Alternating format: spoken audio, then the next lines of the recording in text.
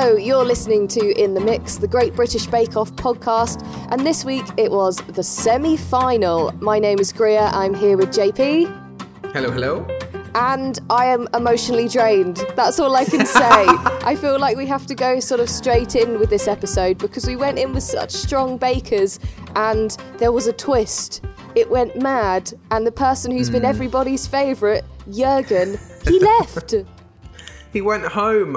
This is one of those weird moments which I just never saw coming.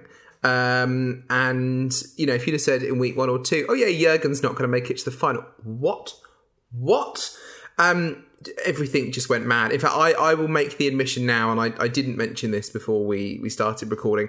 I haven't actually watched the entirety of this episode because after Jürgen was announced, I went, nope, that's it.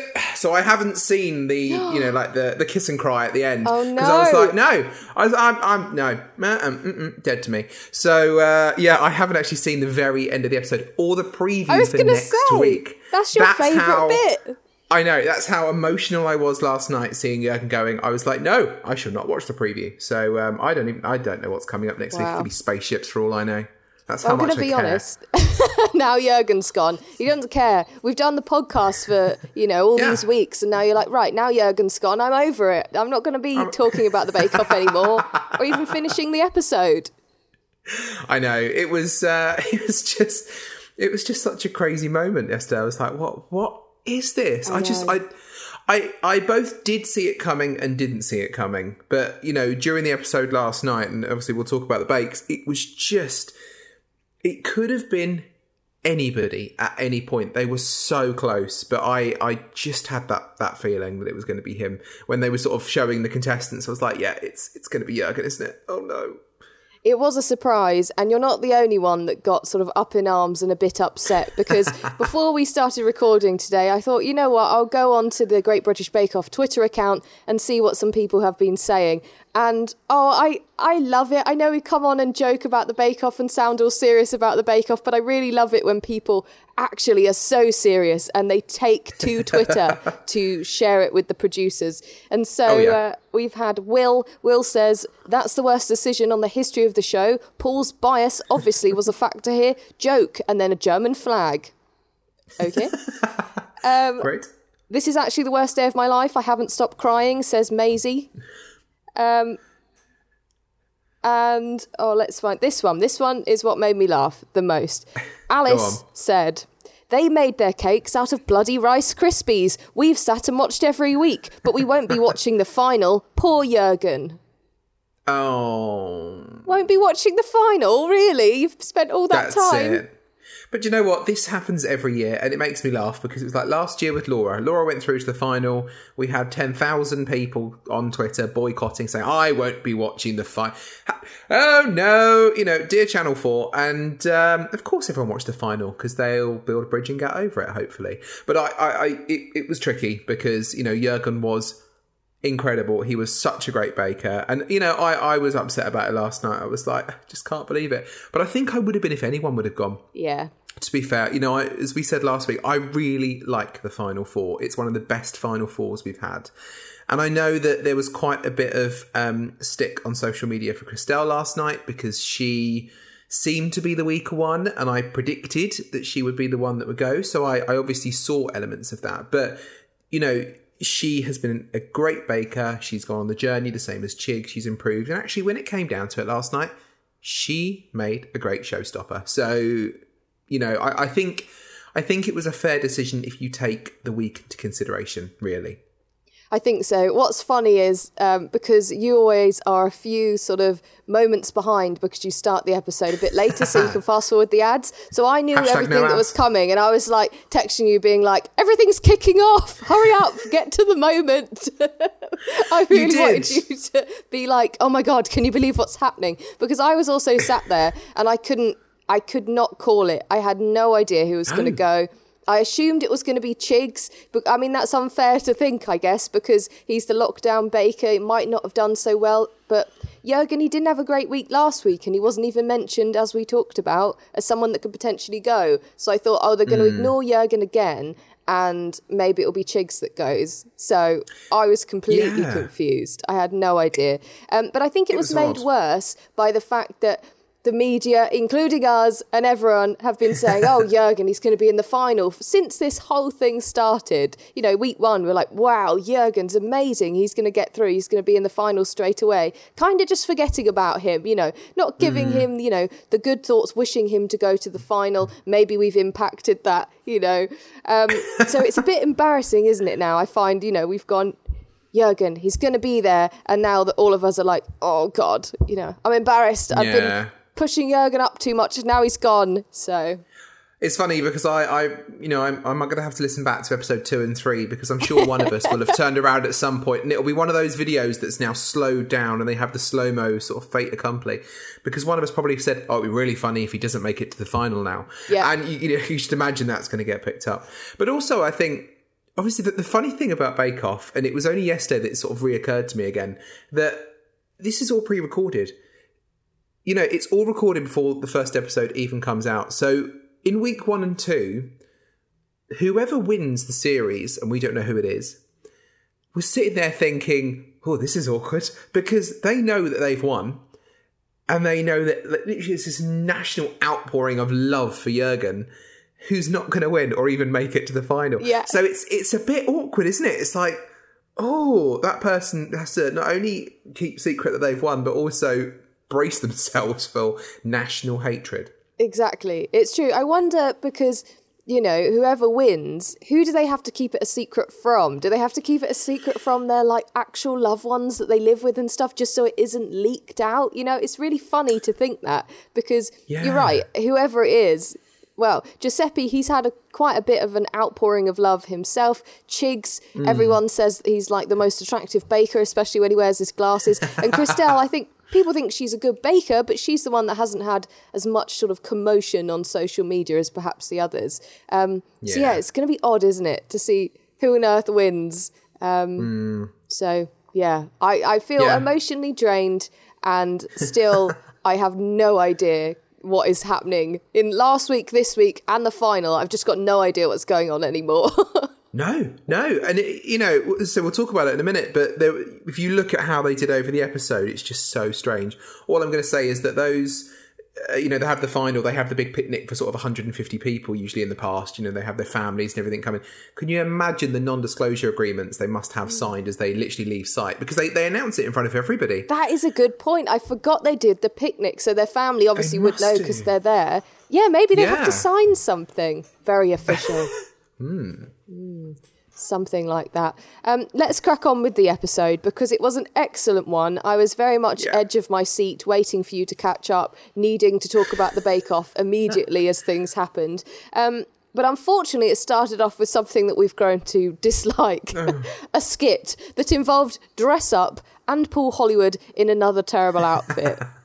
Again. Why, Paul? Why? Is that in his contract? I want to know. I know. So he was dressed up as Elvis. Noel Fielding was dressed up as David Bowie.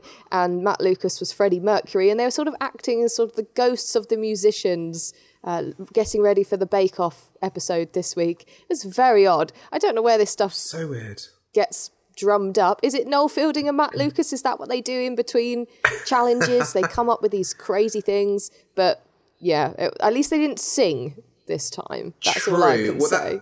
That's very true. And it was just such a weird one. And I can't remember who it was. One of the past bakers put on Twitter, tagged 2 other bakers, because we've had a David Bowie and a Freddie Mercury bake before with the famous figure bakes that we've had. Oh, yeah. So I thought that was quite a nice nod. But there was no link at all. I was like, I just don't get it. And it was just, another baking-induced dream, I think, or nightmare. Yeah, definitely nightmare. There's one little element that I quite liked about it, though, and it's, you know, we've spoken about how Bake Off has started to be quite self-referential now, because it's got such a back catalogue, especially from being on Channel 4 now. You kind of forget the BBC episodes kind of happened, really, even though Mel and Sue and Mary were excellent. They've kind of, you know, like a sitcom or like any show, they can self-reference now, because they sort of assume the people that have been watching or are watching have watched the ones in the past. So we had a little line about Sura, you know, remember when she had dropped Dave's cake in the first week of last season. They actually said that this time. And so you had people being like, oh yeah, I do remember that, because everyone who's watching has a really loyal fan of Bake Off. So I quite liked that quality about it. Yeah, that's true, actually. The references to sort of years gone by. And you're right, we're a very loyal audience, hence podcasts like this. Exactly. Yeah, well done for finding a silver lining to that really weird start. Thanks. I tried. The signature bake this week, they had to do 8 patisserie-style layered slices. They had to be identical, they had to hold their form and be technically flawless, which is basically the theme through this whole episode, and look high-end. And they had 3 hours to complete it.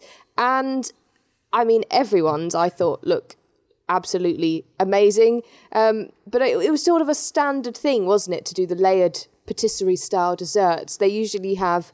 Don't they do on this week the big croquembouches, the big profiterole towers and the millefeuille or whatever? So it was just a patisserie-style layered slice. It sounded a bit like vague. Sandwich jammy biscuit again, didn't it? It did, yeah. It was a bit of a strange one, and I was...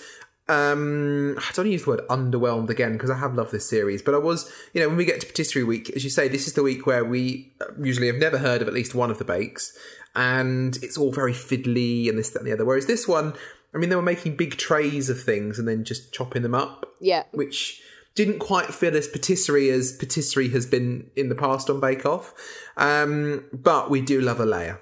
We do, exactly. Ooh. And we do love some flavour combinations, because this week there were loads of good ones. And so we're going to start with, she is sort of queen of flavour, Christelle. I know. She is. And I was sat there when they read out, because Christelle, she created her layers, but way more than they were asked to do. She did a lot of layers. Yeah. And so when she was reading out what she was going to be doing, I was thinking, don't say miso, don't say miso. I don't want to hear it again, because if you say it again, you're going to immediately make me go, oh, well, you're going home because you've done that same signature thing again. But this time, miso was replaced with black sesame. That was her sort of interesting umami flavour of the week. And so she did a coconut and black sesame dacquoise, yuzu curd, black sesame and almond joconde, white chocolate and coconut Italian meringue buttercream, chantilly cream and caramel brittle. Loads of stuff. Ooh. I know, it was such a packed bake, and I was really hoping that, I feel Noel would be the one who, when they were doing that list, would turn around and go, and there's no miso in it. Like, that could have been such a good little nod. But yeah, she's great with the flavour combinations. The black sesame was the new thing, ironically, and I did think of the podcast last night, because obviously I've been talking about miso, and every single time we discuss miso, I go, oh yes, I tried that when I went to Japan last summer.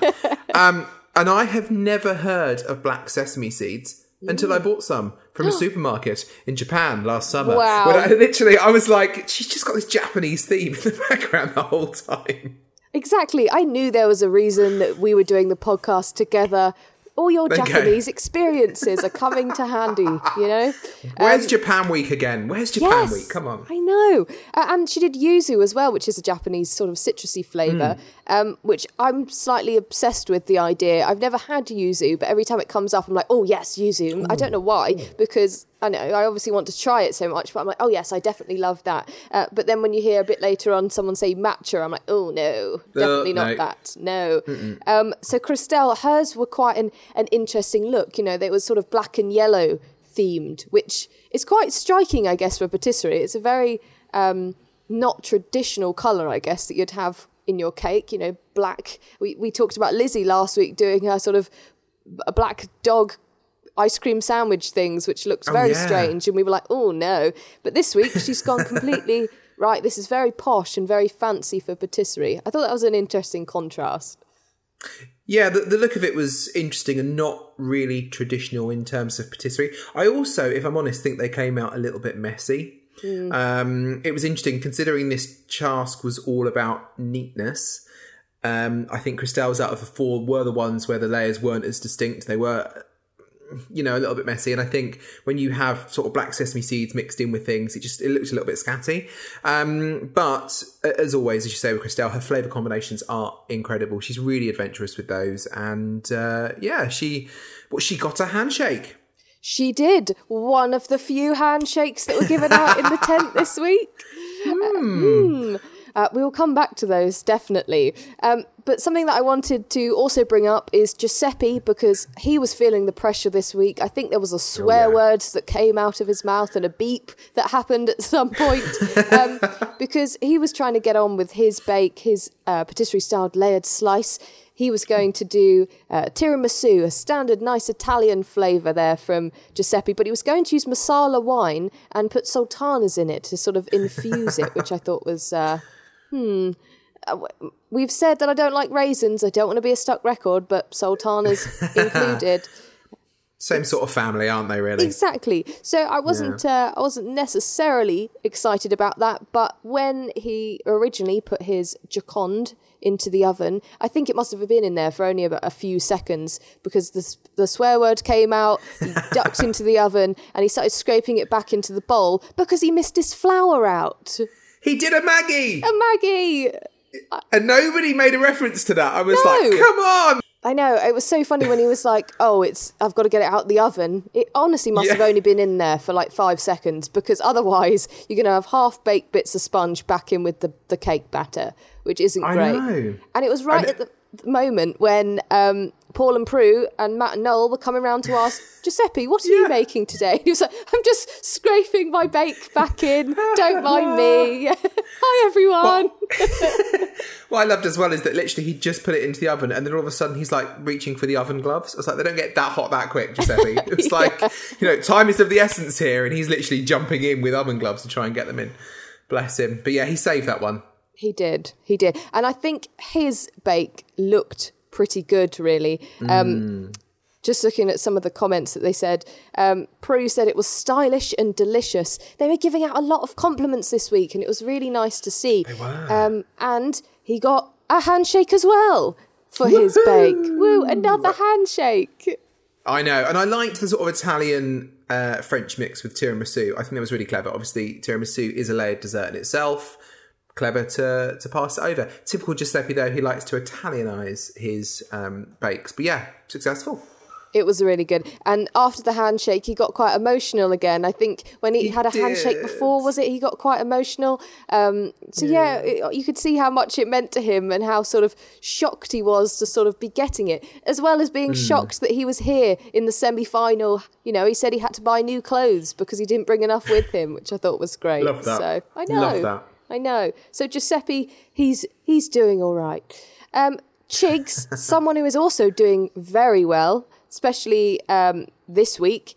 For his patisserie-style layered slice, he did a raspberry and chocolate theme with chocolate ganache, raspberry mousse and jelly, and a chocolate Joconde. Now, I thought his, compared to Christelle, who had sort of the, as you said, the sesame in there, so it made it not look sort of perfectly layered. Chigs, his was excellent. It looked amazing. Perfect.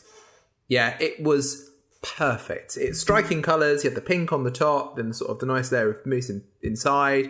It was just so clean. It was so good. And it's funny because I came into yesterday's episode. I don't know why we'd sort of discussed before, and I think a lot of people were thinking it was between Christelle and Chigs to go home this week. And I really, really wanted Chigs to get through to the final. I think he's been a great... Don't want to say the J word, but you know what I mean, this year. And I really, really hoped that he'd do well. And I don't know why, just at the beginning of the episode, I had this feeling of dread. And I was like, oh no. Yeah. And do you know what it was? If I messaged you, it was that they were focusing on him. Yeah. And we've had that sort of sense of foreboding this year where the person who goes home, for some reason, gets more coverage than they've ever had before. And there was a lot of sort of sticking with Chigs in this bake. And I thought, oh no, he's going to mess it up and it's going to go wrong. And he didn't. It came out perfectly. Oh, it was so good. So good. Definitely. And I agree. I was looking as well because I couldn't call it. By the time it was the end of the showstopper, I couldn't call it as to who was going. So I did that thing of looking where the camera goes, before it's announced. So I think it started on Chigs. And I think, whoever it starts on, because they cut through to all the people sat there waiting, biting their nails. It started on Chigs, and I just thought, well, because the camera's got to go, through them all, back to the one that's going to go, I thought it was Chig, so I was so shocked, and I was waiting for his name to be read. I didn't want him to go, but I just thought that's who it was going to be. But yeah, his signature was so good, and even Paul and Prue, they thought it was excellent. They said very Parisian, which I liked. I thought that was like the highest compliment on this week you could possibly get, really. Yeah. And they were a bit concerned that, you know, the chocolate and the raspberry might not be the right mix, but they both said it was. And Chigs got a handshake from Paul as well. Paul was giving them out to everyone. And it was great because Chigs was the first one to get a handshake. Yeah. And then as he was watching the other two get them, he was just like, he's just dishing them out now. It means nothing. You know, it's just like, great. I know. Bless him. He said, are you serious? You know, when Paul's hand extended. What power does that man have in his hand? Seriously. I love it. Yeah. That should be like part of a 4D experience of Bake Off. If they ever do some sort of 4D cinema, just a hand coming out the screen with the 3D glasses, that's all you need. Yeah, very like Universal Studios sort of Disney type thing. I remember going once when I was like 6 and we watched A Bug's Life, and they had like water spraying out and like smells coming out. Oh, it was great. So I like the idea of being able to smell the bakes every time. Yeah. Excellent. Bake Off 4D. Yeah. Write Copyrighted. some notes. Yeah, do it. Exactly. Yeah. So Jürgen, he stuck with quite a traditional idea with his signature challenge. He was doing the opera cake. He did have a little twist and made it Murder at the Opera, which I thought was an interesting one. You know, he's had some interesting desserts. The one of the baby bread that he did was quite, that's a little creepy. So Murder at the Opera, little creepy, I thought. Yeah, it was a strange twist. I like the idea of the traditional opera sort of patisserie, the cake, but just we'll just stick a knife in it. I know. Yeah, it's strange, but it's quite funny because when Jürgen comes up with these ideas, we're all just like, okay, great, Jürgen. We love Jürgen anyway. Yes, Jürgen. Yes. Henry VIII theme bake. Okay, we like it. So it did look like the traditional opera cake, you know, with the chocolate glaze. It had the cassis buttercream and a coffee-soaked Joconde. But the thing that perhaps let him down, and I think he said when his wife tasted it in practice, she wasn't too keen on it, but Jürgen really liked it, was using beetroot, which you have like carrot cake. I think I mentioned this before on the podcast, or just to you in general. I had a teacher at school that used to make us courgette cake. So you can actually, you know, use vegetables in cake. So you think, okay, that might be quite good. But it added to the theme because his hands were completely covered in beetroot and it looked like he had committed the murder at the opera, which I liked. But Paul and Prue, they sort of said that it was just overwhelmingly chocolatey and coffee-y, but the beetroot didn't really add anything. Yeah, and I've got to admit, this is the point that disappointed me a little bit. And again, when we talked through the others, obviously we said that he goes home this week. I was disappointed with this because I don't think his was a lot worse than the others. Yeah. He didn't get a handshake. And, you know, Prue said she would have given him a handshake. And it was just Paul being a bit Paul-esque and, you know, picking on something which... I've had chocolate beetroot cake before. You're not supposed to really taste the beetroot. As Paul said, it adds a sweetness, and he said it did that. Yep. And it adds a little bit of colour. It adds a depth to the colour. So it did everything it was supposed to do, but Paul was critiquing it. And it was just very strange because the others...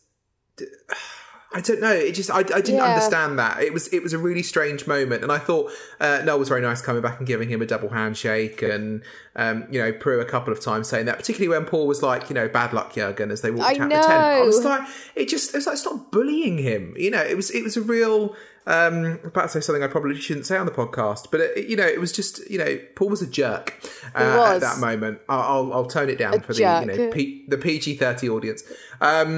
Yeah, I was really disappointed by that because I don't think it should have been as bad as it was made out to be. Yeah, you are right though. I don't know. Yeah, with using the vegetable element, you know, your carrot cake doesn't taste of carrot, does it? You're right. No. Maybe it was a personal preference kind of thing. Maybe for Paul, maybe there just wasn't enough in there. Maybe he wanted something else, but then that's again his personal preference. It's, you know, Jürgen's recipe was this, so was it good at being that, I guess? And I imagine it was good at being that because it had coffee and chocolate and that's what was included. But maybe he wanted some extra zing or something. You know, there was the yuzu curd from Christelle, the raspberry from Chigs. Giuseppe, he did his masala wine sultana, so maybe he just wanted that extra thing. But again, it's personal preference, isn't it, really? It is. And I also thought about this, that and this could be a little bit of a... this is the sort of thing I think about 3 o'clock in the morning, that I want to investigate, because there was the whole thing yesterday. Prue was saying, I absolutely love it. You know, I'd give you a handshake if I can. I want to know if she is contractually obliged not to give handshakes, because if she was going to do that, like, she could have just given him a handshake. I wonder if Paul, the Silverback Hollywood, is so macho and alpha male on this show now that, you know, nobody is contractually allowed to handshake with another contestant. Because, yeah, it's like, why does Prue never get to do the handshake? Yeah. I don't know, it's just really strange. It stuck out to me as a really awkward moment, and it was so awkward. I don't know, it was so weird. I do agree, and I thought maybe, you know, Chigs was the first one to get the handshake. Jürgen was the second one, I think, that they went to. So it wasn't just odd that he didn't get it because you thought, oh wow, someone's got a handshake. So I don't know if Paul, he just had Chigs, thought it was so good, had Jürgen's, it maybe didn't sort of match up for his personal, you know, preference of flavours. And so he just thought, well, I'm not going to give a handshake. But Prue, some of the comments she said to Jürgen were exceptional. She said it was a sensational bake, you know. She did say, it's pity I'm not the one who gives out the handshakes. And Paul was a bit like, I like it, but I don't love it. And, okay, maybe it was fine and I didn't see it as an issue when they were judging because he was the second one being judged. But then when he went to the other two, as you say, and just gave out the handshake, and you saw Jürgen sat there looking like, oh, really disappointed and really like disheartened. And that's something that he looked like throughout this episode, really like quite not smiley or anything. He didn't hide his sort of feeling, I guess. He looked sad, which was upsetting. But yeah, it was a bit of a sort of snarky comment to be like, oh, you know, Jürgen, you know, laugh at Jürgen. Because he is an eccentric character. He is someone that could be the butt of the joke, you know, quite a lot. And I did feel a bit like, oh, it's a bit like in school, isn't it? You know, the person who's a bit different and always gets sort of joked about. I felt like that with Jürgen this week because everyone else was getting so much praise. And you could see that it did affect him, especially in the little interviews afterwards. He was like, you know, oh, well, I didn't get a handshake. It was kind of sad. Yeah. It was. And I think coming off the back of last week where we were really celebrating Lizzie being different and her, you know, uniqueness and, you know, her dealing with ADHD and dyslexia and things like that. You know, I'm not saying that Jürgen has got something like that, but it felt really weird to be, you know, almost Paul picking on somebody because of their personality and how they are as a person. I was like, that was just really odd. It sat quite uncomfortably with me. But again, you know, we don't know the full story. It's edited. You know, the editor might have just thought it was a nice little joke and end the thing. Yeah. Whereas when it then comes through, because we don't know the full story, it sort of doesn't look as good, I don't know. Exactly. That's a good point to make. Definitely. So Jürgen, he had to sort of do well in the next two challenges to sort of stake his claim on that final space. Technical challenge this week I thought was a really difficult one, and I guess it has to be because we're in the semi-final and it's patisserie week, so it's got to be very, you know, very precise and very delicate. And it was a Sablé Breton tart, which I hadn't heard of before. And it was Sablé Breton pastry, raspberry confiture, pistachio creme mousseline, and you had to decorate it with fresh berries, meringue kisses, and then chocolate curls. And Jürgen, he said that he had actually heard of a Sablé Breton tart before. And in comparison, Chigs was like, I heard the word fruit and cream. And isn't that funny how, you know, Jürgen was like, okay, I have knowledge of what this is, but I don't know. And everyone seemed to struggle on it a little bit. The instructions, as with the technical, they were quite sparse, so people weren't sure what to do with the pastry. I thought it was a good challenge for the technical, though, at this high level of the competition. What did you think? I really liked it. it's funny because even the sablé base, the sort of the tart itself was brilliant because we've had sablé biscuits before on Bake Off. They're very similar to sort of shortbread, but they're French.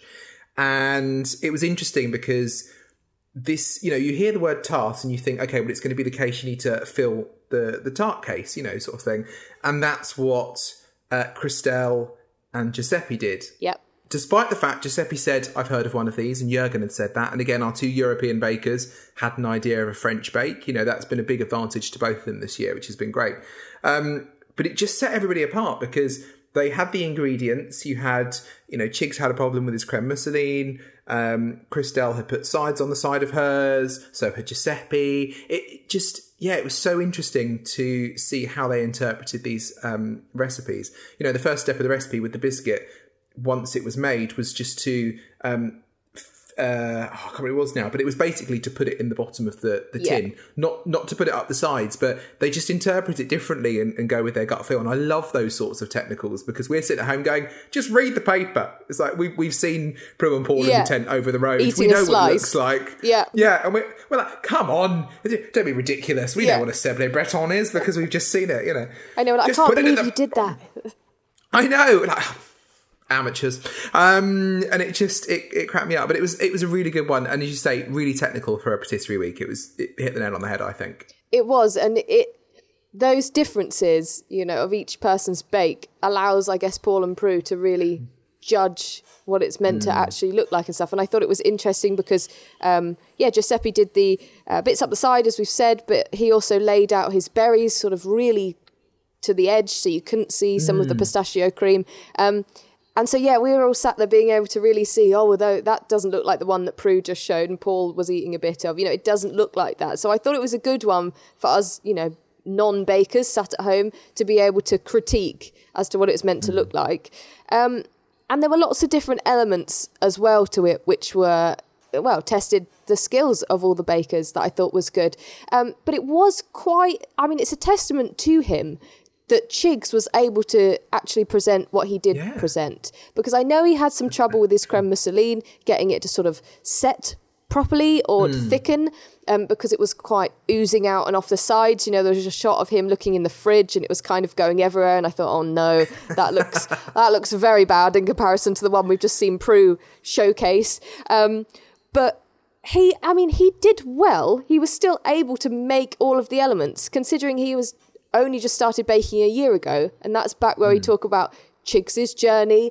You hate the word journey, but it's true. Throughout this whole time, and Paul and Prue recognised it, his ability to experiment with flavours and different bakes that he hadn't done before, and learn all these different bakes that he hadn't done before, and elements, like the creme mousseline. He didn't know what it was, but he gave it a good go, and I thought he did quite well, even though it didn't end up as what it was supposed to be. No, and that was tricky. And again, having this sort of foreboding feeling about Chigs coming into this, when I watched his tart just sort of ooze, would have been great for Halloween week, Oh, it would have been. And it would have been lovely. Just like oozy cake. But still, he listened to the recipe. One of the things about those who put the Sablé Breton up the side of the tart case, it said in the recipe to have a 1 centimetre border. So you can't do that if you've got a lip all the way around it. Ah, yeah, that is good. That is some good reading between the lines, or people just not reading the question. It's the teacher thing again. Read the question. It's the teacher thing. I literally, as I'm listening to the technical every week, I'm like, well, obviously this means this. Yes. Good old armchair baker. But I think Chigs really, he got into the mindset of that bake actually. He did. Maybe it was an advantage that he didn't know what it was, because he's like, well, all I've got to go off is what is in front of me. I think if the creme mousseline, or creme mousselini, as he kept calling it, until Noel corrected him, which is great. I wonder what Giuseppe thought of that. Yeah. Yeah. Italian dictator. Lovely. If that had worked, I think that he would have done a lot better. Yeah. And it was just that small mistake, really, that, put him to where he was in the standings. Exactly. Can you remember where everyone was ranked in the technical this week? Yeah, so Chigs was fourth. Yep. Mainly because of the creme Mousseline. Christelle was third and Giuseppe second, both of them with the sides. Giuseppe's one was slightly more spread out, and it was, for both of them, it was just the fact the pastry was so thin for this Sablé Breton. And Jürgen was first, which again was interesting after the first bake. Obviously, he didn't get the handshake. He then got first in the technical. So, really interesting to see sort of how they ranked in comparison to the first bake. Yeah, exactly. And it is interesting because I guess the first challenge, really, everyone was going off the handshake, weren't they? You know, the fact that he didn't get the handshake meant you thought his was really bad. But as we've talked about, it was called sensational and things. So that was a bit unfair, I guess. And to have him as first place in the technical, I mean, he probably thought, okay, I just need to do a good bake in the showstopper. But I don't know if he felt that he was fighting for his place. He did at the end say he was sort of, he could see it coming. But with first place in the technical and the semi-final, that's surely a good spot to be in. Well, yeah, you think so. I mean, I don't know, but I don't think we've had, and if we have, it's only been once or twice, someone who's been first in a technical going home. Yeah, that is a good point, because that's usually the one that sort of saves them, isn't it? Yeah, you know, that's the one that, it's the hardest of the three bakes. It's the one that they can't practice. So for somebody to be first in the technical, even now when there's only 4 places anyway, but for someone to be first in the technical and then to end up going home, it's really unheard of. Like, it was, I think a lot of people sort of had a sigh of relief at that point. They were like, okay, maybe Jürgen's safe. Yeah. Because, you know, this is the one that sets everybody apart. So, yeah, it was so strange to have that. But at the same time, as we both said, at the end of the technical, still not really knowing it could go anyway. That's what I thought. Coming into the showstopper, I was, you know, I had no idea it was going to go. I had no idea what on earth they were going to be asked to make. I thought it's going to be all extravagant and mad, you know. It's going to be a really good showstopper challenge again, because last week it was so hard to judge anyone because everything that they made was exceptional. And this week it seemed, you know, I know Paul kind of disagreed with Jürgen's at the end, but they seemed to all look good. They all looked amazing. And so they had to create a spectacular themed banquet display, an edible centerpiece, and it was an entremet dessert again. And they had, this is what I couldn't believe, 5 hours to do it.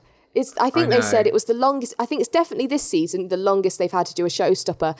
I don't know about of all time whether it's the longest, but 5 hours.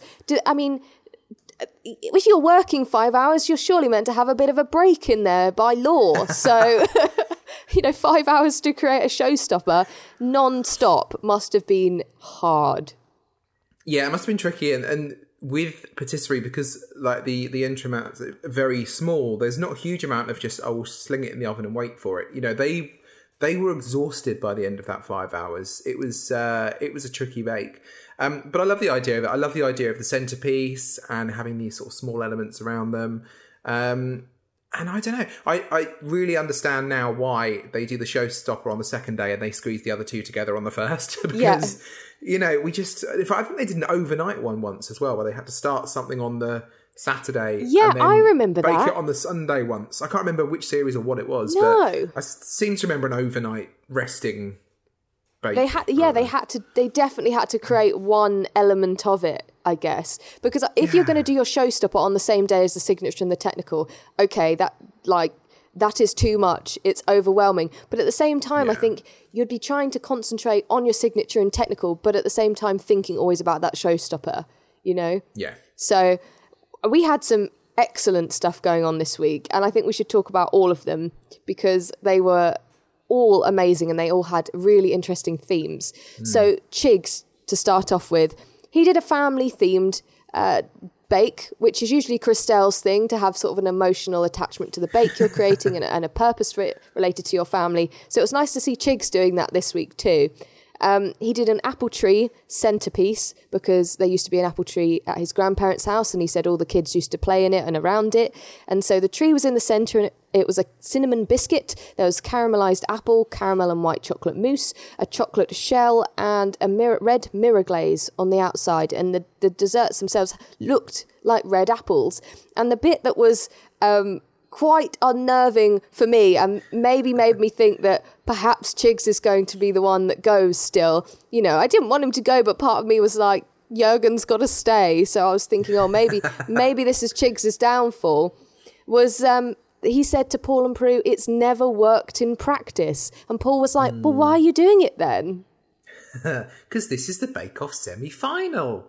It was...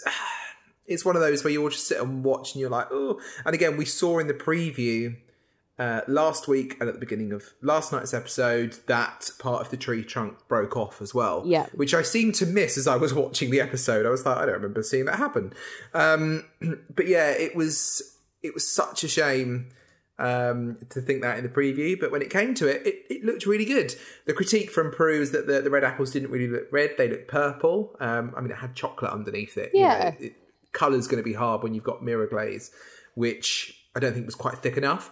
But it looked brilliant. And as you said, I love the fact that for Chigs, we had a story and, you know, a sort of motivational theme behind it this week, which was, it was lovely. He did so well. He did very well. And going into the showstopper, he said something like, this is not normal stuff. You know, he knew he'd left the comfort of baking cakes and things in his house behind. And now he's in the big leagues of baking to come up with it. And I think it looked excellent. You know, that tree, it did crack, I think, a little bit. And he was really nervous, you know, when putting it together because there was two elements that had to come together to form the tree. And I thought when we saw the tree on the preview and then when he started putting it together, because there was sort of some green, like piped icing around the outside, it looked a bit as sort of like a children's cookie design, basically. Yeah. And I thought, the tree isn't very finesse. It's not, I don't know if that's going to be good enough. But his actual desserts, they definitely saved him. I mean, Prue and Paul thought the tree looked amazing anyway. So I'm just being incredibly harsh thinking that it was not going to be good enough. But I guess the real thing that they're judging was the desserts. And it looked very good. It looked so good. Yeah. In comparison to everyone else's, the standard was, you know, it was all excellent. And it was interesting because Chigs is that lockdown baker. So to have him, you know, rise up from being someone that was just baking as a hobby to being able to do this, arguably that journey is more impressive than Jurgen just doing sort of okay this week. Yeah, I agree. And I think, you know, when we look at the fact that Jurgen, you know, got Star Baker for the first 2 weeks, he got another one a couple of weeks ago, but he sort of peaked at the beginning and then didn't even really maintain. You know, he was good, but not top. And then he's had a couple of shaky weeks. You know, and we've said that Paul mentioned on Extra Slice last week that, you know, they go week by week, but when they are this close together, you've got to consider that as well. Chigs, so considering he was making bread and biscuits during lockdown, has done incredibly well. And when you pull that out of the bag, completely worth keeping him in the competition because I can't wait to see what he does in the final. I really can't wait. It's going to be so good. Something that we enjoy looking out for is Jurgen's strange themes. And it was a very interesting theme again this week for the showstopper. And again, something that we can draw on your Japanese experiences too. He created a Japanese gate, so an entrance to a Shinto temple. And it was raspberry jelly, raspberry bavois, gingerbread centerpiece. And then he had 3 Bavarian creams, white chocolate, matcha and raspberry. So he did go all out with the flavours. He did try something quite different, you know, with the theme. And I thought the fact that he made his gingerbread gate, you know, the Japanese gate, actually out of the pieces was really impressive. And if we're going to compare him to Chigs, I think Noel said on the voiceover that Chigs has had 2 pieces. And somewhere in my brain it's shouting 17 or something for Jurgen's like to put together. So actually the engineering side was actually a bit more impressive maybe than Chigs's. But he did have a little bit of an issue, didn't he, with one particular part of the gingerbread. Yeah, well, this was the thing with Jürgen. He went with something really ambitious and out of his comfort zone, which I thought was really, really good of him. He's not played it safe, but he's played to his strengths over the series. But then he forgot one of his biscuits. I know.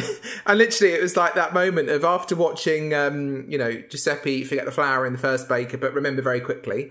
Jürgen to be like, I'm pretty sure I baked it, and he's going through this like biscuit pile of like, it's got to be in here somewhere. And then he saved it. He managed to get the gate made and everything. But that was very uncharacteristic of Jürgen, and I think we really saw the fact that pressure was getting to him, and he was feeling that. But it looked fantastic, and again, I like the fact that he went with a theme. It was a theme that was different for him.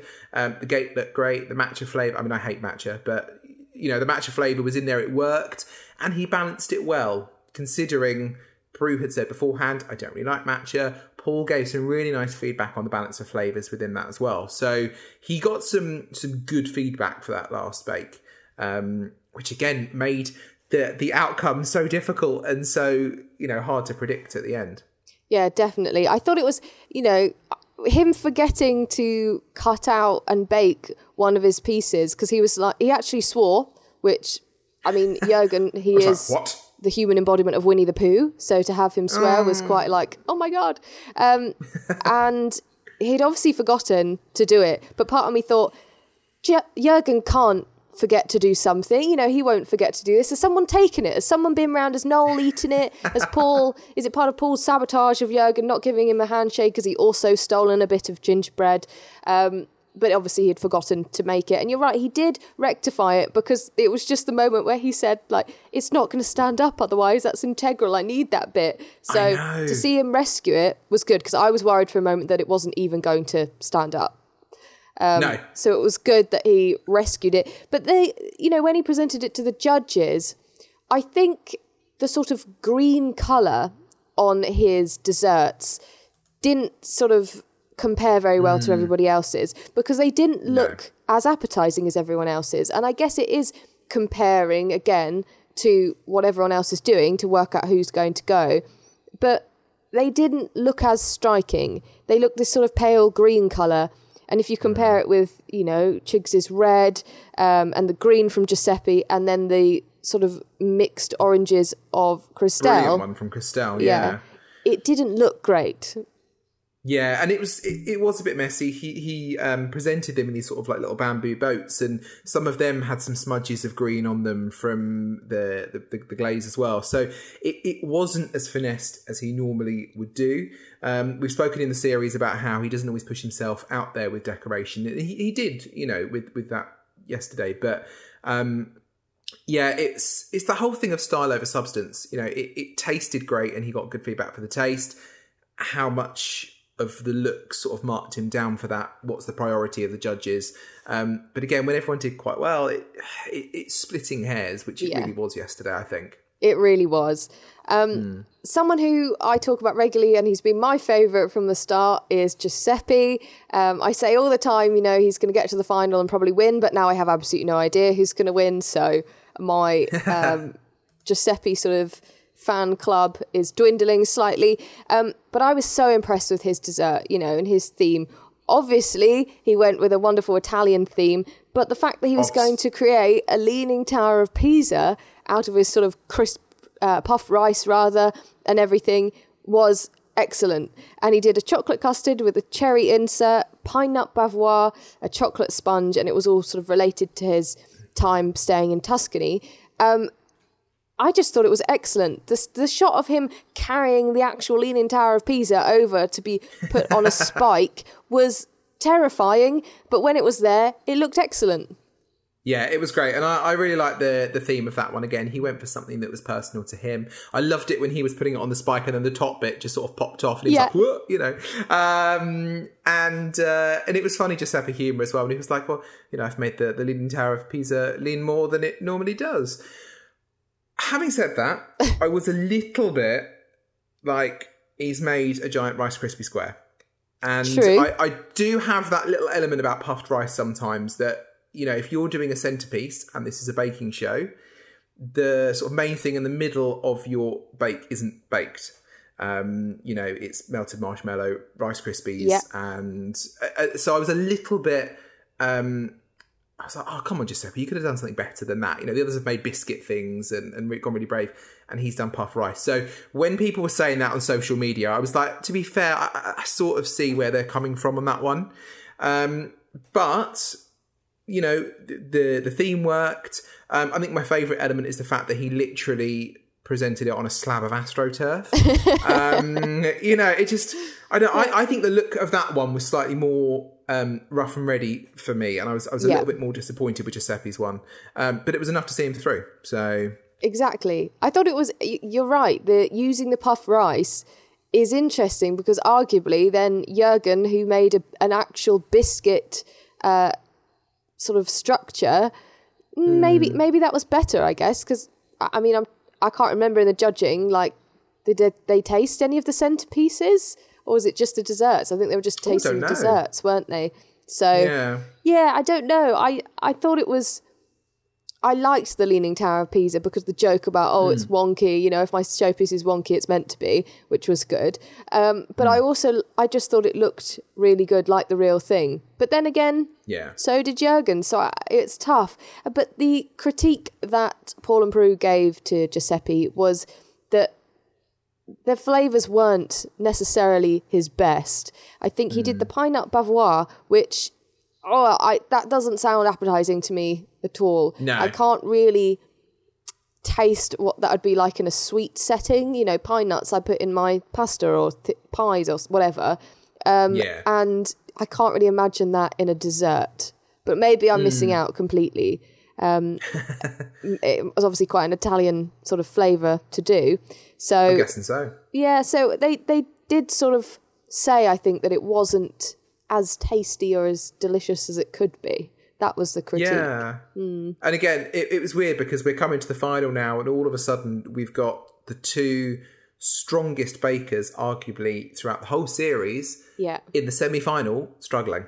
I know. And, we didn't have really any element of speak with Paul and Prue beforehand. They didn't say, this person's towards the bottom because they were all so close. Yeah. And obviously I had a little bit before they announced who was going to win, who was going home. But I would argue that it was Giuseppe and Jürgen that were the bottom two this week. I really do think, despite the technical in the middle where they were the top two, I think the other two bakes let them down slightly. Yeah. So... yeah, it's just such a strange episode for a semi-final. It really was, which is just unheard of, those two being the bottom two. But I think we should talk about Christelle because her showstopper was my favourite. I don't know about you, but I loved it. She did vanilla and coconut cremo centres with mango bavarois, passion fruit jelly. It was a wedding-themed centrepiece for her sister whose wedding had been paused because of COVID, and it was a Swiss meringue flower arch. And what I loved about all of it was just how bright, colourful, and beautiful it looked. Yeah, it was lovely. And I want to know if it was the same wedding that we had the wedding dress for a couple of weeks ago. I thought she did so well with that, and it looked fantastic. I love the idea of using the meringue for the centrepiece. That's tricky. She was putting it up. She didn't want the meringue to crack. We've seen that go wrong so many times. And I think she pushed the boat out. It's a lot harder to do that than it is puffed rice and biscuits. So, kudos to her. It looked fantastic. The flavours were there as well. I loved it. I thought it was great. Yeah, the bright colours, I think, were the bit for me that made it stand out above the rest. Paul and Prue said it was wonderful. Did Paul say, was it this one he said was flawless or something for hers? Yeah. Which was an amazing compliment. She looked distressed when they were judging because I guess she didn't know what they were going to say. But when they came out with some really great feedback, she was like, oh my God, wow, and was so overwhelmed.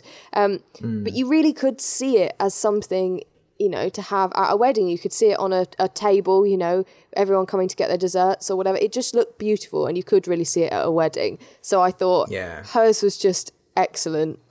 It was just overall a really weird episode. That's all I can say. I enjoyed it so much, but it was so tense, and I had no idea who was going and who would be Star Baker. I just didn't know. But when they said, I think it was Noel that said Christelle was Star Baker, I was like, right then, okay, well, it's Chigs that's going to go. And how wrong I was. Completely wrong. Do you know, it's so funny because I changed my mind about 30 times during this episode. Yeah. I really did. And I always think with this podcast, obviously, I'm trying to be very positive about the Bake Off. I love the Bake Off. We both do. And, you know, I want to be positive about all the contestants because I love this year's group.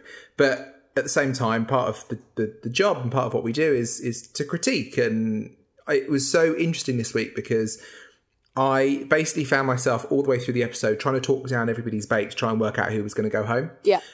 When they announced Christelle as the winner, I was like, brilliant. Yeah, she had a great showstopper. But she came third in the technical and her signature was quite messy. You know, and just the whole time I was sort of second guessing everything. And it was, you know, too much info about the show. I was just like, it's just, I couldn't work out. And of course, we then found out that Jürgen was going home. And I was like, well, hang on, he was first in this one. And it was so, it was really, really hard to get your head around that one. I was enjoying it as a critic, not as a viewer last night, which was really weird. I would have liked Chigs to have got Star Baker. I think Christelle deserved Star Baker. However, I do want to say that my slight thing for her was, and I don't want to say I was annoyed by it because I wasn't annoyed by it, but I did eye roll a little bit when she went, oh, it just means so much to me to get Star Baker in a week where I've done something which is, you know, means a lot to me because it's the story of my family. I was like every week. Literally, if she says next week, well, this one I'm doing for, no, stop. You know, the first couple of weeks it was okay. I don't need sob stories over bakes. But it looked amazing. And it just took it away slightly for me when she was like, oh, you know, this is for my sister. I was like, yeah, but we've had them for, you know, Nana Lily. Granddad, you know, and everything. I know most of Christelle's family now. Yeah, you do. Just from the bakes, you know, Lily Nana's vegetable house, or whatever it was a few weeks ago. The cottage. But you know, she completely deserved to get Star Baker. It was one of those weeks where it was the showstopper that won it. You know, we see those every now and then, and those are the ones that can be a bit controversial, particularly when you then have someone like Jürgen go home. The other thing, and I've got to admit, as you know, I called that Jürgen was going to go this week. I just had a hunch. I don't know why. I couldn't believe it. I thought you were being a maverick. So when we spoke, I said, I sort of was.